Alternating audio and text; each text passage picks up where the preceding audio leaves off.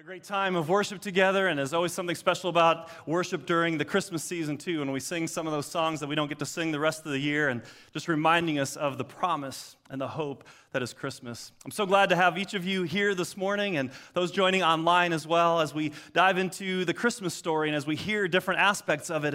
And as I was preparing this series and thinking about what do we need to talk about during Christmas, this line from the song, "O Holy Night," was continued to kind of ring in my ear. A thrill of hope, a weary world rejoices. Now, I know you're wondering, when are we going to sing that song? We're going to sing that song Christmas Eve, so we're just going to keep building it up until Christmas Eve. You're going to have to wait until Christmas Eve to sing that song. But this idea of a weary world, we're tired, we're worn out, and we're as tired and weary and worn out, and maybe even more so than when the song was first written in the mid-1800s. And I think it's a theme we need to continue to hear, that there's a thrill of hope that's on the horizon, because I know each and every one of us needs hope. Because when hope runs out, then we're in trouble, and we need that hope. Now, last week we began talking about how do we move from weariness to wonder. Wonder begins to renew that hope. Wonder begins to rekindle that. And I'm just kind of wondering, how are you doing on those three things we talked about last week? Remember, if you weren't here last week, I'll recap. But to move from weary to wonder, the first thing you needed to do is to be still and to get some rest. How you doing with that? A little tougher this week. I know I've not been doing as well with that one. We had a full week this last week with the Holly Jolly Christmas car parade, and we had a service of hope and healing on Thursday night, and the American seniors had a Christmas banquet on Friday night, and lots of things going on, right? It's hard to find rest and to be still, but that's important. The second thing we talked about is being present. How are you doing with that? To not just try to get through all the different things and through the events, but to be present, to be here this morning, not to worry about anything else. You're here. You've got this time set aside. Let's be present in this moment, in this place, with the people God has placed around you. To be present and to really see what God has, and ultimately to be awed was what we talked about. To stand again in that place of wow and wonder and really be captivated by what is possible. Even as we sing these songs that we're in the Father's house, that God can do amazing things, that we can leave our shame at the door, that we can find hope and healing. And that's what we want to talk about today. How do we find that hope? I want to talk about hope today. What is hope? What is hope? What have you ever hoped for? How would you describe hope? Hope is this longing, it's this desire, and this expectation for a certain thing to happen. Right? You set your sights to the future, going, man, I want that thing. I hope that this will happen. And isn't it just so that Christmas, if there's a word that defines Christmas, hope is one of those words. Hope, this expectation, this longing for something to happen. I think even unlike other holidays, this one, as we celebrate Christmas, it begins again weeks ahead of time. You start getting those boxes of decorations out from the basement. You start getting those lights out. We're building hope and anticipation. Why are we decorating? Why are we adorning things with lights? There's something coming. Something's about to happen. And that expectation and that excitement builds throughout the month. Advent calendars, anyone have Advent calendars at home? You know they make all different kinds of Advent calendars these days? I grew up just having like the chocolate ones where you get like one every day of the month leading up to Christmas. They now have cheese Advent calendars. We have one of those at home. A different cheese every day of the month. Nothing says celebrating Christ's birth than having a piece of cheese every day in his anticipation arrival. They have puppy Advent calendars, special dog treats for okay, anyway. We celebrate this anticipation in all these different ways of what's to come. And of course, one of the things that we always look forward to is the gifts on Christmas Day, right? The gifts that we get to open up. Our girls have this hope, and the hope is expressed in what's called a wish list. Anyone else make a wish list for Christmas? They posted it right on the wall, right in our living room, so we can't miss them. You have to walk by them all the time. Christmas wish list. And what is a wish list? A wish list is a hope, an expectation that I would love to receive this coming up, that this wish and this hope that's written on paper in my mind will become reality in just a few more weeks. And the reality is there's going to be some things that are going to excite them. A wish fulfilled, a dream, the hope is real, and the other reality is some of those things are going to be a disappointment. Sorry, girls. We can't fulfill every wish on that list. One of our daughters asked for a full-sized horse and wasn't quite sure if that meant an actual horse, which she wouldn't complain about, but then like a massive stuffed animal or something. I don't know, but we'll see. Anyway, wish lists, hope. You know, we set our hope, and then we want to see those things that to be fulfilled, and some things are and some things aren't. But isn't that like life, right? We have hopes in this life. We have hopes in this world, things that we'd love to see, things we want to experience. We have dreams about our college and career and who we're going to marry and what life is going to be like, or the adventures we're going to have, the things we're going to do, the way life is supposed to play out. And we have these hopes and these dreams, and we go, God, I wish these things will be fulfilled. And when those things don't happen, or happen in the way that we want, what happens? Hope gets dashed. And hope can easily move into despair and hopelessness. And we go, God, I thought this was going to happen. I thought some things were going to be different in my life. How come this isn't happening the way that I had anticipated? And when hopelessness sets in, it's a dark place to be. It's a difficult place when life changes. I know one of the most challenging times in my life, I've shared with you before, but when one of our ministries came to an end abruptly, unexpectedly, I was forced to resign, and it was amazing that within an hour, your life can change. Within a minute, as some of you guys know, your life can change, and the things you had hoped and dreamed and thought about are not there. And they don't happen the way you had, and all of a sudden, it's like when hope gets dashed, it feels like your future gets erased. Because so much of hope lives in the future, in the anticipation of what's to come. And God began to restore and rebuild and renew, and He gave us an opportunity to come here to Meadow Park, and a new hope emerged. And we've been here now 4.5 years. And let me just say, the first 3 years here have been very challenging. As a matter of fact, about a year and a half ago, and I don't even really want to share this, but as I thought about this story, and I thought about, well, where do I come to those points as I wrestle with this message of places of despair or of hopelessness or where hope seems to be gone? It was about a year and a half ago where I was at the end of my rope, at the end of hope, going, is this really the right thing? Is this really, God, what you've called me to? God, are you really going to move in this place? I thought what I had imagined, what I had hoped for isn't happening. And if you've been in a place like that, you might start having self-doubt. God, am I who you've called me to be? Am I doing what you've asked me to do? And if we stop seeing the future and we stop wondering if things are going to happen, it's hard to continue on. And we got to that place, and thankfully, miraculously, amazingly, and God continued to work and bring restoration, brought some healing, and hope is returning. And I got to say here, this last year and a half here at Meadow Park has been wonderful. Has been amazing as I feel God's Spirit moving and changing, and we feel it in our worship and in the joyfulness of the people and the happiness that we experience just in the hallways and in the conversations. And what begins to happen as hope begins to come back in, what I've noticed in myself is that a future begins to emerge. You begin to see beyond the difficulties in the now, right? Can anyone relate with me on some of this in your own life, right? When you're stuck in a hopelessness or a despair or things aren't working out, you're just zeroing in on that. But what hope allows you to do is allows you to raise your sights again and envision a new path and envision a new future. And I think that's what we need to look at. How do we find a new hope and a future? Because when despair is there and hopelessness is there, it's a difficult and dark place to be. So have you experienced some of that despair? Some of that hopelessness? Maybe you're in that season right now. Maybe some things have happened just recently that feel like your whole world is just crashing down around you. Or maybe it's just one part of your life. Maybe it's just one area. Everything else is going well, but this one area of life, there's just a lot of disappointment. You went after that promotion and you didn't get it. You applied for that job and it didn't happen, or you got laid off, or you got fired, right? Your world changes in an instant. The hopes that you had for your marriage are really struggling right now. And while everybody's celebrating the holidays and acting happy with family, you're wrestling with whether or not divorce is going to be in your future. The challenges are there, the hopes that you've had, the dreams that you have financially. Maybe while others seem to be doing well and buying gifts and doing these things, you're wondering, can I put the presents under the tree, or can I pay the mortgage this next month? When we get into these places, it's a hard place to be. Well, we need a thrill of hope. And so we're going to look at the Christmas story today in a different way. We're going to look at a different part of the story, because the Christmas story reminds us to never give up hope. Never give up hope. We always have hope. And so what I want to look at today is with God's help, I want you to understand this. With God, it's never too early and never too late for hope. That's the principle we want to drive home today, that with God, it's never too early and it's never too late for hope. And so hold on to that today as we look into the Christmas story. And as you turn the pages to the New Testament, you've got the four Gospels, Matthew, Mark, Luke, and John.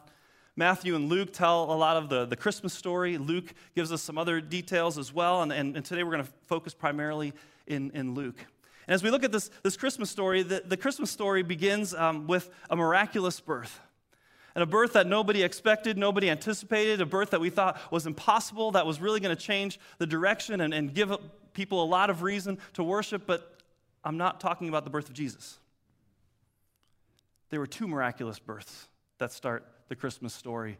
If you read Luke, we often skip over the first because we get so excited to jump right into to Christmas and the birth of Christ. But there was another miraculous birth that was unexpected, that was unanticipated, and that was so important into the overall story of what God was doing in that place and in that way. And so if you even read about Mary and the angel appearing to Mary and telling her that she was going to have a child, and she was surprised and going, Lord, how can this be? I'm a virgin and I'm young and this can't even be possible. And he said, actually, what's more is your cousin Elizabeth, she's already in her 6th month. And what's amazing about that is Elizabeth was already well advanced in years, well beyond childbearing years. And she was now, the angel told Mary that Elizabeth was going to have a baby. It's this amazing story that takes place. And what I want to do is I want to dive into that story a little more to help us understand what happens to hope and how can hope be rekindled and how can hope be restored. And so now we're going to look at the story of Elizabeth and Zechariah and the baby that was born to them. I know you may not have like little carved figures that you put by your nativity set with Elizabeth and Zechariah and little baby John, right? That's a different one. But they are connected very much so to this story. And so we're gonna jump into that, and we're gonna be in Luke chapter 1, and we're gonna hear about this couple, Elizabeth and Zechariah. Luke chapter 1, verses 5. When Herod was king of Judea, there was a Jewish priest named Zechariah. He was a member of the priestly order of Abijah, and his wife Elizabeth was also from the priestly line of Aaron. Zechariah and Elizabeth were righteous in God's eyes, careful to obey all of the Lord's commandments and regulations. So they were very faithful, devout followers of the Jewish faith. And actually, because of their lineage and their heritage, they would serve in the temple, and Zechariah's group was up to serve, and so we read about that here. One day, Zechariah was serving God in the temple, for his order was on duty that week. And as was the custom of the priests, he was chosen by lot to enter the sanctuary of the Lord and burn incense. So here he goes in. While the incense was being burned, a great crowd stood outside praying. While Zechariah was in the sanctuary, an angel of the Lord appeared to him standing to the right of the incense altar. Zechariah was shaken and overwhelmed with fear when he saw him. But the angel said, "Don't be afraid, Zechariah. God has heard your prayer. Your wife, Elizabeth, will give you a son, and you are to name him John. You will have great joy and gladness, and many will rejoice at his birth, for he will be great in the eyes of the Lord." So we set the scene, and this is actually how Luke begins, saying, if you want to understand the story of Jesus, if you want to understand how this all ties together, let me start with Zechariah and with Elizabeth and the birth of this baby. And so here's this couple who's been faithful their whole life, serving the Lord, trying to be faithful and honoring God and serving him in that way, and yet this prayer that they've prayed for years was unfulfilled, this desire to have a child. And I'm sure at some point maybe they stopped praying thinking, okay, well, we're beyond childbearing years now, and I guess it's just not what was for us. But in that society and in that culture, not having children was seen as not having God's blessing. And so they desired that blessing, but they continued to be faithful and devout in the way they lived their life. And so this New Testament begins with this amazing revelation of this angel standing there in the temple next to Zechariah, telling him not only that he's going to have a son, but also that the Messiah is coming. This is the moment in history where this promised Messiah will arrive. And by the way, you're going to have a son, and he's going to have an important role in this. And your wife, Elizabeth, is going to have a baby. And so I found it interesting, too, as I think about the beginning of the Old Testament and the beginning of the New Testament story. The Old Testament begins with creation, and the New Testament begins with creation, these miraculous creations of two children, one born to a woman too young, too early, too soon, in a way that many thought she could have a child, and one born to a woman and a husband who thought they were too old and too far beyond the stage. And yet God was able to create new life and new beginnings. So as this amazing promise comes, as this hope is delivered, and Zechariah, is there with the angel, and he says, the angel said, "I've heard your prayers." What have you prayed for a long time? What do you continue to pray for? A hope that's not been realized, or just continue to bring before God that you've given up on. And in this moment, there's this confirmation from the angel to Zechariah, your prayers have been answered. But now Zechariah hears this, and he hears this amazing story, and we're going to have a son, and I'm supposed to name him John, and my wife's going to have a baby. All this stuff is going on. He's still in the temple, and the people are outside praying. But as he's processing all this, here in verse 18, this is what Zechariah says to the angel.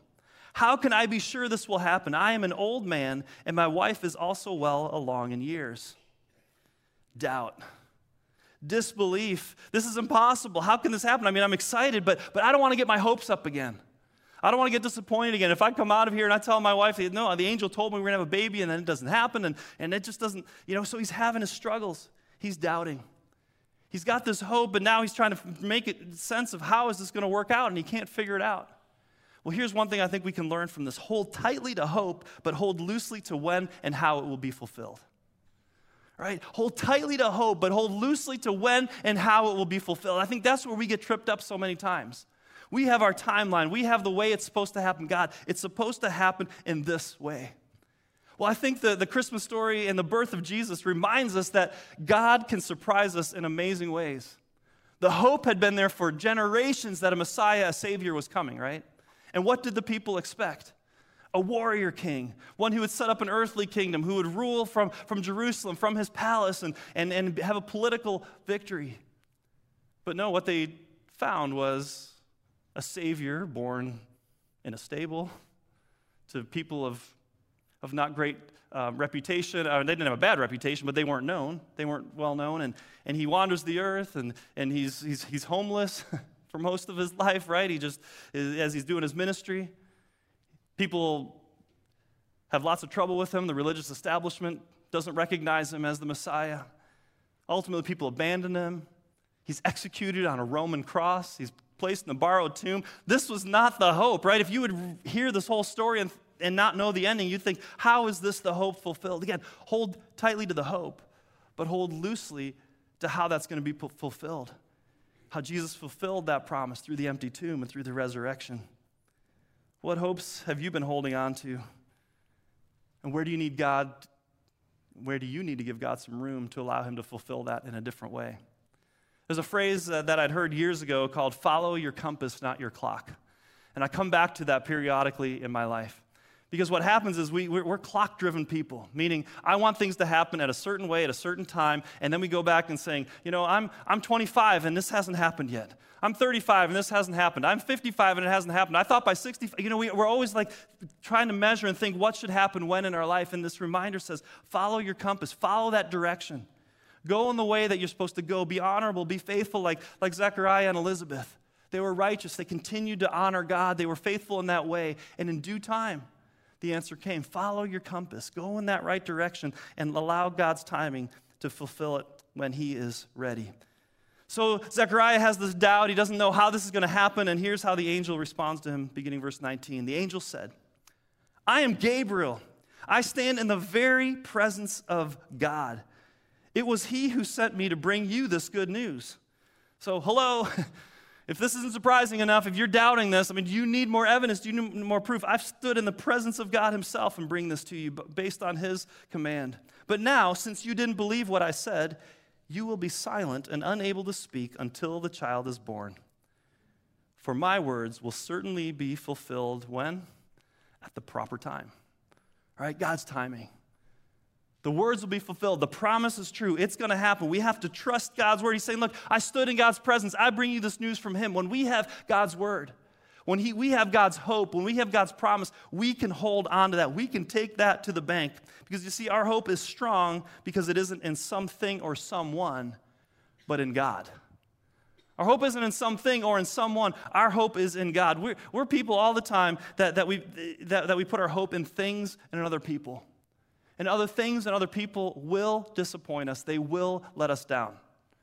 And so, we put our hope in, we put a hope in our spouse and in our marriage. Now, I have a lot of hope in my wife. She has hope in me, but at the same time, I've disappointed her.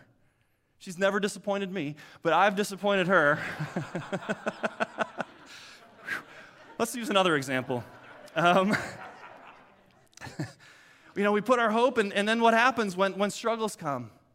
And we put our hope in so many different things. We put our hope in government and in politics. And if this leader gets elected, and if that party rules, and if that law gets passed, And if that justice is, these justices are elected, and if this movement prevails, and we put our hope in those things, and eventually those hopes are going to disappoint us. The laws aren't going to make the difference in the end. There's got to be something bigger at play. We put our hope in this great company we've worked for our whole lives. We put our hope in this manager, this boss that I've worked for. And eventually what's going to happen, you might be disappointed. The company might collapse. You put your hope in stock, the stock market. You put your hope in crypto. You put your hope in your 401k, in your retirement. We put our hopes in so many different things. We put our hopes in medicine. The doctor will save us. This medicine will save us. Now, I don't say that we shouldn't trust some of those things. We shouldn't put some hope into those things. God uses those very things in our life to bless us and to move among us. But if that's our ultimate hope, we will be disappointed. Our hope isn't in those things. Our hope is in God. And that's where we need to shift our hope to when those other pieces disappoint us. Point and go to God. But when I think about this moment where Zechariah is doubting and he's saying, look, trust me, I just came from God to bring you this message. But then he says, but because you didn't believe, you need to be quiet. You're going to deal with silence now. You're not going to be able to talk. Listen, here's the deal. Stop all the negative talk and disbelief. This was a moment where it's to stop all the negative talk and disbelief. It's as if the angel was saying, stop giving all the reasons why it can't work.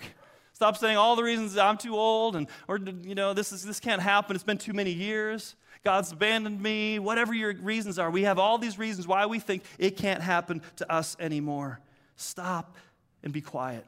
Stop asking for proof and assurance. Stop in that way. And just what the angel is saying, look, in this moment, if you need more proof or evidence at this point, you just need to be quiet. And in this moment where you're quiet, what are you going to do? You're going to reflect. You're going to have to think about what I've said. You're going to have to get still and really lean in. And the other thing, you're just going to have to sit back and watch and see what God does. See if he's not going to be true to his word and what takes place. So many times we just continued in this negative cycle, the things that we say, the self-talk, and why things can't happen to us, why the good can't come, why God isn't working, why it's never going to happen. And at some point, we just need to shut up and stand in awe and be quiet and trust God at his word and say, it's going to happen. I'm going to keep following my compass. I'm going to keep heading in the direction. And God, in your due time, in your way, it will happen in the proper time. And so Zechariah leaves, and there's this time, and Elizabeth becomes pregnant, and we don't hear much else during that time. But then we read in Luke 57:58, when it was time for Elizabeth's baby to be born, she gave birth to a son. And when her neighbors and relatives heard that the Lord had been very merciful to her, everyone rejoiced with her. So the baby came. The promise was fulfilled. Here is the baby. They are now parents to a young little boy. And as was the custom now, there was their time after 8 days to take him to the temple for circumcision. And so they're bringing him to the temple, and the people around say, let's call him Zechariah. He should be called Zechariah after his father. And Mary said, no, his name's going to be John. And they were like, John? Nobody in your family's called John. What's John? That'd be like us saying, name your son Earl. There's no Earl in your family. There's nobody around. They're going, what? That makes no sense. Why are you naming that? And in the Old Testament, in the New Testament, there was so much of that family name to be carried on. And so when she said, no, his name is John, they went over to Zechariah and they said, Zechariah, Elizabeth is saying that you're going to name him John. Surely you can't name him John. You got to name him after you. And he motioned for a tablet because he still couldn't speak, right? So he motioned for a tablet and he writes the words, his name is John. Boom, period. His name is John. Now, that might feel like an insignificant part of the story. What's going on here? Why is this such a big deal? Well, at that moment, Zechariah was able to speak again. At that moment, the words came back to him, and it says here in verse 64, instantly Zechariah could speak again, and he began praising God. Awe fell upon the whole neighborhood, and the news of what had happened spread throughout the Judean hills. It was as if that moment he held on to what the angel said, and at that point, after thinking about it for 9 months, he was like, the angel said, my wife's going to have a baby, and I'm supposed to name him John. All right, so she had the baby, and now I'm going to do the one thing the angel says, I'm going to name him John. I'm not going to mess this up, right? He had time to think about it. He held on to that promise, no matter how obscure or how unreasonable or how crazy it seemed. Maybe God is calling you to sell it all and to go and to be a missionary somewhere. Right? You kind of expect to hear that in church, but we know of a couple friends that did that. They had a dental practice and they sold it all and gave up everything and they went to become missionaries in Haiti. And you might say, that sounds absurd. That's crazy. Why would anyone do that? If God tells you and you feel compelled in your spirit and that you know it's from God, no matter how crazy it is, you build the ark in the desert when it hasn't rained in a while. That's the Noah story. You name your son John when everyone else thinks should be named something else. You do what God has called you to do. Maybe to change that path that you're on. Maybe to make a move. Maybe you sell your car and you give it away to somebody. What is God calling you to do? Telling you to step out and to start that ministry or to serve in a place you've never served before. And you do that and other people go, why would you do that? If God has called you, you do that and you follow. And Zechariah did that. And in that moment, it was as if God said, all right, release his tongue. Let him speak. He's been faithful. He's been honorable. And what is the first thing he does? He praises God. He just gives God honor. He gives him praise. And it says all the people around were in awe. And there we see that awe again, that wonder, when we see God working, when we see God moving. And so now Zechariah and Elizabeth, their promise is fulfilled. They have this baby, and now they can be a happy family and live out the rest of their lives. I hope they did that. But was that the purpose? Was that the point? Now, of course, God wanted to bless them. This was a desire of their heart. But there was a bigger narrative that was going on. There was a bigger reason, and probably a bigger reason God waited for them this time for them to have a baby, because it wasn't just about them having a child for their sake and for their family's well-being. Although that was a blessing for sure to them, God was writing a bigger story.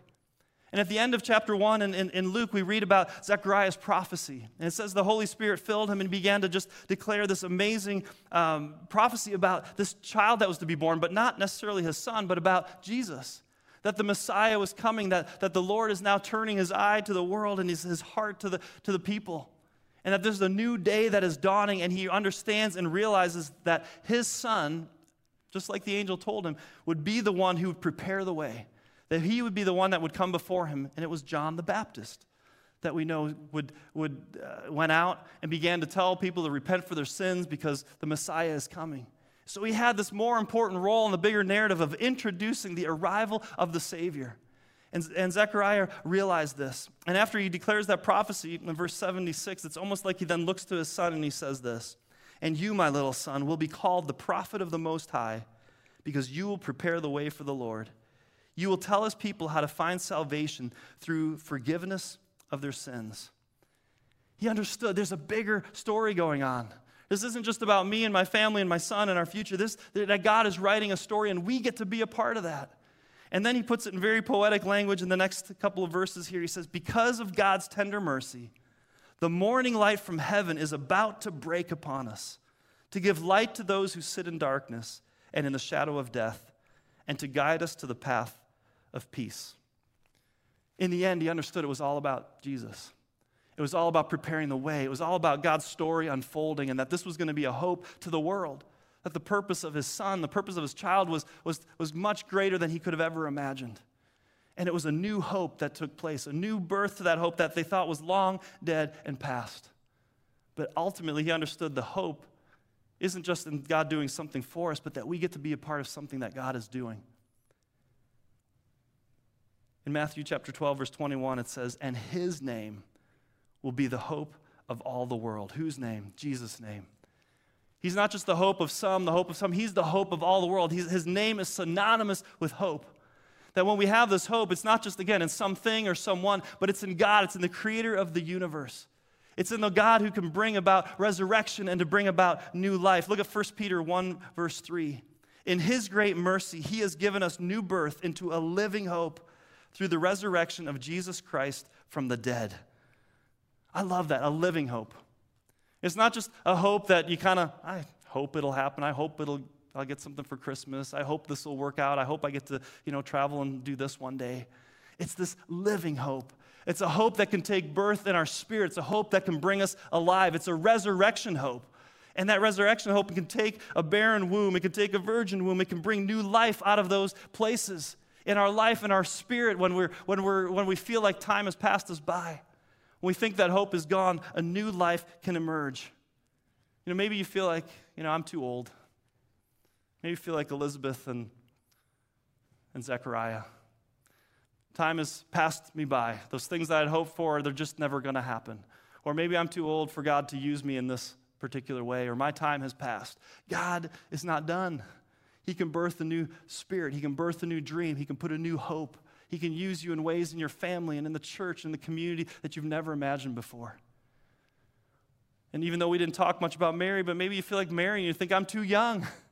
God, me? How could you use me to be the mother of the Savior of the world?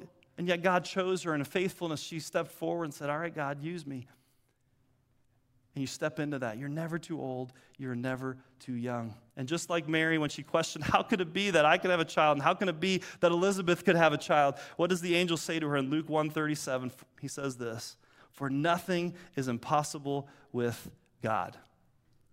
That's the hope that we have. And nothing's impossible with God. It is possible. We may not see it. We may not understand it. It may feel like it'll never happen. But with God, if it's His promise and if it's His plan, it will come to pass. Do you have that kind of hope? Can you let even this little glimmer of hope into whatever that dark area is in your life? Can you just allow a little bit of that hope in, that living hope that can breathe new life, that can give you a new vision for the future? That can let you see what God might be up to, or God just saying, God, just use me however you can in this season of my life. I'm not too young. I'm not too old. I'm here. I'm available, God. And that living hope can bring new life. I love what it says in Isaiah of what hope does to us. It says, those who hope in the Lord will renew their strength. They will soar on wings like eagles. They will run and not grow weary. They will walk and not be faint. You know, we say so many times, like, hold on to hope. Hold on to hope. Hold on to hope. And I want to say to you, hold on to hope. But I think what some of you might need to hear today is let hope hold on to you. Let hope hold on to you. When you can't feel like you can hold on to hope anymore, let hope hold on to you. Let God's hope hold on to you. That living hope. That it's not over, it's not done. In God's time, He will bring to fruition everything exactly as it's supposed to be, according to His great plan and His purpose. And we surrender that and we yield to that. It's never too early. It's never too late for hope. I want you to say that with me. Say, it's never too early. Say, it's never too late. Now I want you to say this. I'm never too old. Say that again. I'm never too old. I'm never too young for God to do something amazing. Let's pray. Heavenly Father, thank you for this reminder from your word. The way that you miraculously entered the scene. The way that you brought transformation to Zechariah and to Elizabeth's life. Even when they thought hope had passed and the season was done, you birthed something fresh and something new that had such kingdom significance. That they stayed faithful and true, even through the hard times, even through the doubt, even through the struggle. And Father, I pray right now for all of those listening here this morning, online, at home, wherever they may be, that are struggling with doubt and discouragement, places where hope seems to be fading or maybe even lost, or maybe a chapter is closed and they wonder what would be next. But God, you can birth something fresh. You can birth something new. Set our sights to a new horizon, to trust in you, to know, God, that your plan is good for us, and that we don't just have a hope that is just a wish, but God, that it's a hope that is a living hope, that is found in you, that is firm and that is true, and that continues to work in our midst. God, restore what is broken, bring new life to what is lost. And Father, today, if any in their soul and their spirit just feel dead, feel barren, feel like they've been passed up where it's too late for them, God, may they know that your Spirit can birth new life, can bring new hope, and that they can be alive in you, forgiven from sin, set free to live and to experience you in a whole new way. God, would you bring that restoration? Would you bring new life today just by calling out your name, saying, Lord, I need you. Lord, save me. Lord, forgive me. I commit my life to you. And Father, you are faithful and true to honor that prayer and to birth something new in that spirit. So God, no matter how old we are, no matter how young, God, may this be a season of new hope for us. We love you. In Jesus' name, amen.